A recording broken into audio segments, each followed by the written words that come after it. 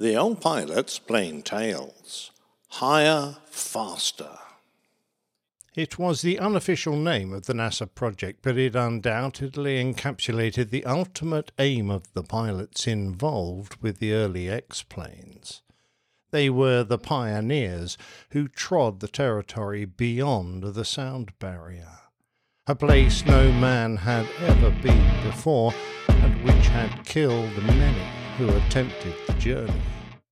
It started with the Bell X-1, the design of which was actually conceived in Britain only a year after the Japanese attack on Pearl Harbor. In particular, the Miles aircraft M52 concept of a variable incidence tailplane was incorporated into Bell's aircraft, which had been battling with the problem of supersonic pitch control.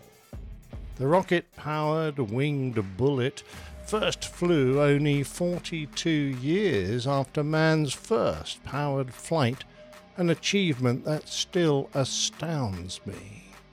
To think that a toddler around Kitty Hawk, who saw one of the Wright brothers' first flights, could have heard the world's first man-made sonic boom before they reached the ripe old age of 50. It's a true testament to the ability of America's finest minds and the bravery of their greatest pilots.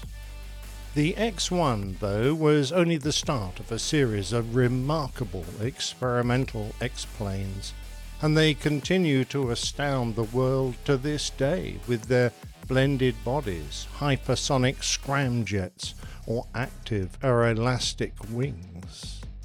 In this tale, I want to tell you about only one, an aircraft that came about halfway through the list, but achieved records that no other X-series aircraft has bettered. Indeed, no aircraft of any name, designation, design, manufacture, technology, or from any country has even come close to. Over the following 55 years, after it took its test pilot, William Knight, to the highest speed ever recorded by a piloted, powered aircraft. Knight had bettered Wright's maximum flying speed of 30 miles an hour by a margin of 4,490 miles an hour, a 150 times improvement. So remarkable was the performance of this aircraft that of the 12 pilots qualified to fly it, 8 met the criteria needed to become astronauts. Whilst the military pilots gained their astronaut wings immediately, the civilian test pilots had to wait a mere 35 years after the last flight of their aircraft before someone got around to awarding them the NASA equivalent. Early X-planes were all about penetrating the previously impenetrable sound barrier, the subject of a previous tale. After Chuck took his glamorous Glennis all the way, a second generation of the X-1 was designed to achieve speeds double the speed of sound and altitudes in excess of 90,000 feet. Despite the success of the first X-1, future versions were troubled by a series of explosions. An explosion in the X-1A ruptured the X-plane's liquid oxygen tank, and the aircraft had to be jettisoned. The X-1-2 and the X-1-3 were both lost to explosions during refueling. In August 1953, Lieutenant Colonel Frank Kendall, otherwise known as Pete Everest, was carried to altitude attached to the belly of the mothership Boeing Superfortress to fly the X-1D under power for the first time when he noticed that the X-1's nitrogen pressure was dropping.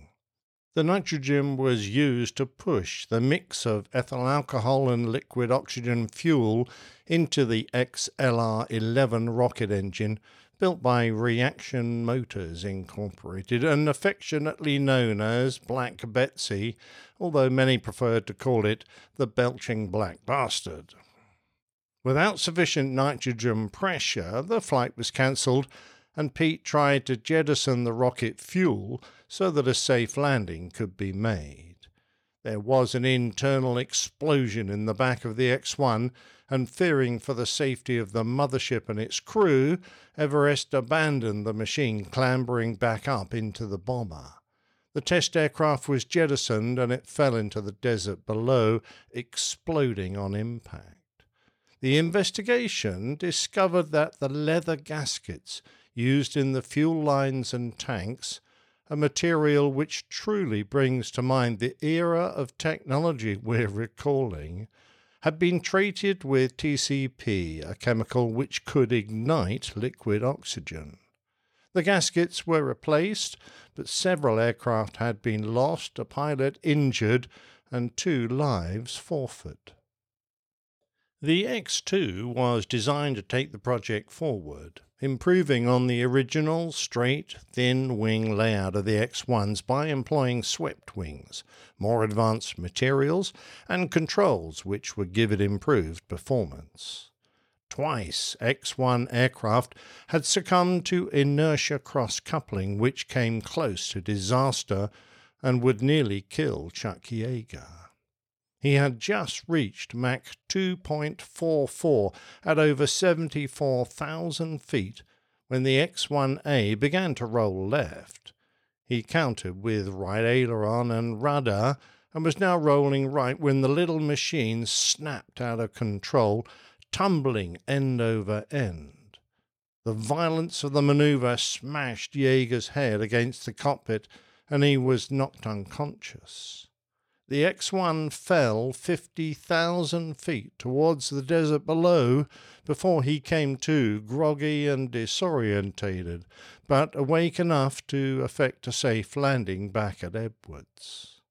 This form of divergence was known about in theory, but Yeager was the first to ever encounter it in flight. The Bell X-2 would power itself into the record books, eventually reaching a height of over 126,000 feet and a speed of Mach 3.2, over 2,000 miles an hour. Apart from the change in aerodynamic design, the X-2 pioneered throttleable rocket motors, something that was developed from the German Me-163 Comet technology, and was constructed from stainless steel and a copper-nickel alloy. It achieved some incredible milestones, but at a terrible cost. Following a test glide flight, Bell test pilot Skip Ziegler was killed along with Frank Wolkow, a member of the B-50 mothership crew, during a captive test when the X-2's liquid oxygen system exploded. The X-plane was jettisoned and lost into Lake Ontario, whilst the B-50 struggled on to an emergency landing. It never flew again. When it did fly, the X-2 lived up to its potential, but not without concerns. Pete Everest reported that the flight controls weren't sufficiently effective, giving only marginal control. The supersonic movement of the center of pressure was a problem, as was the lack of rigidity of the fin, and studies indicated that stability would be a problem as the aircraft approached Mach 3. Mel Abt was at the controls for the first time when the X-2 exceeded Mach 3. He had followed the brief flight path flawlessly, but while still above Mach 3 he attempted to turn his aircraft and lost control. Inertia cross-coupling had again caused a test aircraft to tumble end over end, and Abt found himself trying to cope with 3 sequential problems: control coupling, inertia roll coupling, and supersonic spinning. His attempts to recover from the spin were hampered by the rudder lock, which was still engaged. Abt tried to abandon the aircraft by firing the ejection capsule, which was only equipped with a small stabilizing drogue, but he failed to climb out and use his personal parachute before he hit the ground. Abt had taken his machine to a speed where its stability had become severely compromised, and many of his supervisors blamed themselves for not firmly laying down a specific maximum speed for the test flight that might have kept him safe. The capability of the ejection capsule was also criticised, some declaring it woefully inadequate. Another NACA research pilot, Scott Crossfield, bluntly described it as a way to commit suicide to keep from getting killed. This tragic crash terminated the program before NACA could commence detailed flight research with the aircraft. The search for answers to many of the riddles of high Mach flight had to be postponed until the arrival, 3 years later, of the most advanced of all the experimental rocket aircraft, the North American X-15. The X-15 was a hypersonic rocket-powered aircraft, that is, one capable of exceeding Mach 5, and ranked supreme amongst piloted rocket-powered aircraft, becoming the world's first operational spaceplane. Remarkably, it was based on a concept study from a German artillery officer who fought in both World Wars and was a leader of the Nazi V-2 rocket program and other projects at Peenemünde, Walter Dornberger. Proposals for the airframe were published in 1954 and the engine in 1955, and Scott Crossfield first took it airborne in the summer of 1959. Like previous X-planes, it was designed to be dropped from a mothership, in this case from one of two B-52 Stratofortresses, named the High and Mighty One and Balls 8. The X-15's design was radical, as one might expect from a hypersonic-capable aircraft. The fuselage was a long cylinder with wedge-shaped fairings either side that flattened its appearance, from which a pair of stubby trapezoidal wings protruded about 2/3 back. The fairings housed control cables, hydraulic lines, fuel plumbing and wiring that couldn't be squeezed into the fuselage, since it was crammed with two huge tanks of propellant.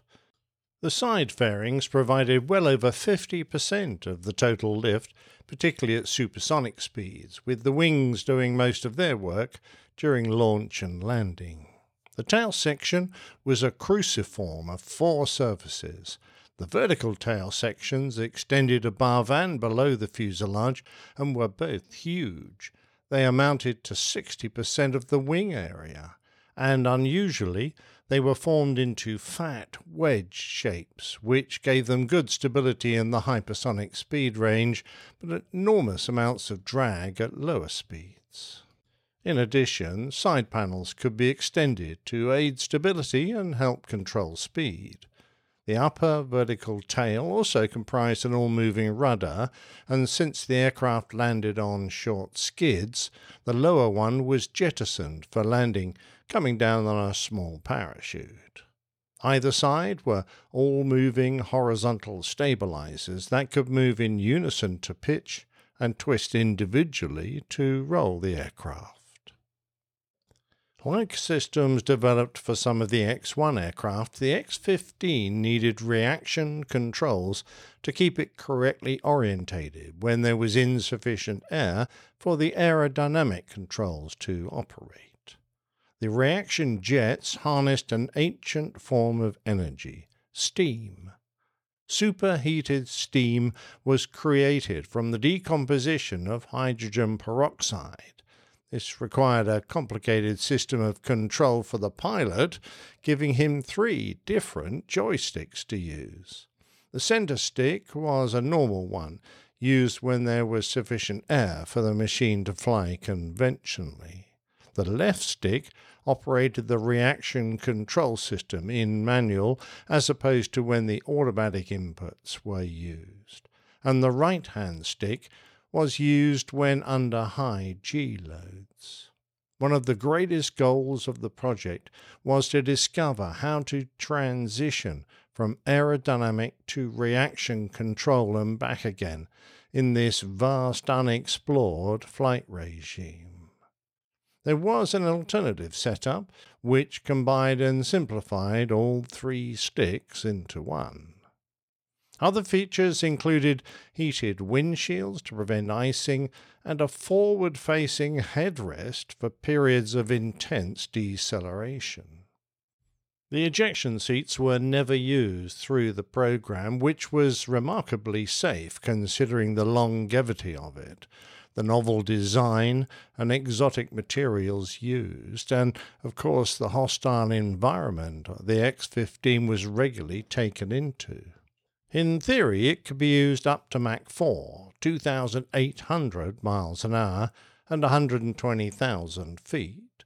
After ejection, the seat was designed to deploy fins, which would stabilize it until it had fallen to a safe speed and altitude when the main parachute could be used. To keep the pilot alive during this fall, they wore specially designed and developed spacesuits that could be pressurized with nitrogen whilst the pilot was fed a separate supply of oxygen. By now, the United States had 8 years of experience developing rocket engines, and Reaction Motors Incorporated were given the task of developing the XLR-99 engine capable of producing 600,000 horsepower, around 450,000 kilowatts of thrust. Their previous engines had safely conducted some 384 flights, so they were well placed to develop a rocket that would consume fuel at the rate of 13,000 pounds or 6,000 kilograms a minute. At full power, the XLR-99 would accelerate the X-15 at 4G, adding 90 miles an hour every second. To cope with the environment the X-15 was expected to operate in, its manufacturer, North American, had to use exotic materials such as titanium and a nickel-chrome alloy known as Inconel X, which could withstand much greater temperatures but had a big weight penalty. This led to them developing machining and production techniques that would become standard throughout the aerospace industry. The cabin was made from an aluminium shell and isolated from the outer structure to keep it from melting. In stages, the test pilots took the X-15 into places where vital data could be recorded. The aircraft returned benchmark hypersonic data for aircraft performance, stability and control, materials, shock interaction, hypersonic turbulent boundary layer, skin friction, reaction control jet function, aerodynamic heating and heat transfer. Experiments ranging from astronomy to micrometeorite collection were conducted, and they also included tests of horizon definition and proposed insulation that bore fruit in the navigation equipment and thermal protection used on Saturn launch vehicles in the Apollo program, which dispatched 12 astronauts to the moon and back. Among the 12 was Neil Armstrong, the first human to step on the moon's surface, and a former X-15 pilot who also flew many other research aircraft at the Flight Research Center. Doctors learned that the heart rates of X-15 pilots ranged from 145 to 185 beats per minute during flight. This greatly exceeded the normal 70 to 80 beats per minute experienced on test missions for other aircraft. The know-how gained by the many teams in government and industry were a national asset and ensured the success of the space programs. Sadly, this didn't all occur without loss. In 1967, during re-entry, Major Michael Adams' X-15-3 yawed off heading by about 15 degrees, causing the airframe to enter a Mach 5 hypersonic spin, oscillating violently as the aerodynamic forces increased.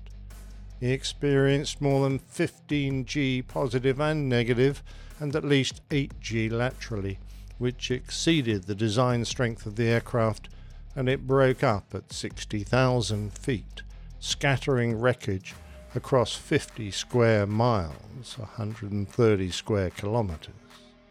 Major Adams was killed and posthumously awarded Air Force astronaut wings for his final flight, which had reached an altitude of 50.4 miles, 81.1 kilometres. And in 1991, his name was added to the Astronaut Memorial. In 2004, a monument was erected at the very spot where the cockpit of his aircraft came to rest, near Johannesburg in California.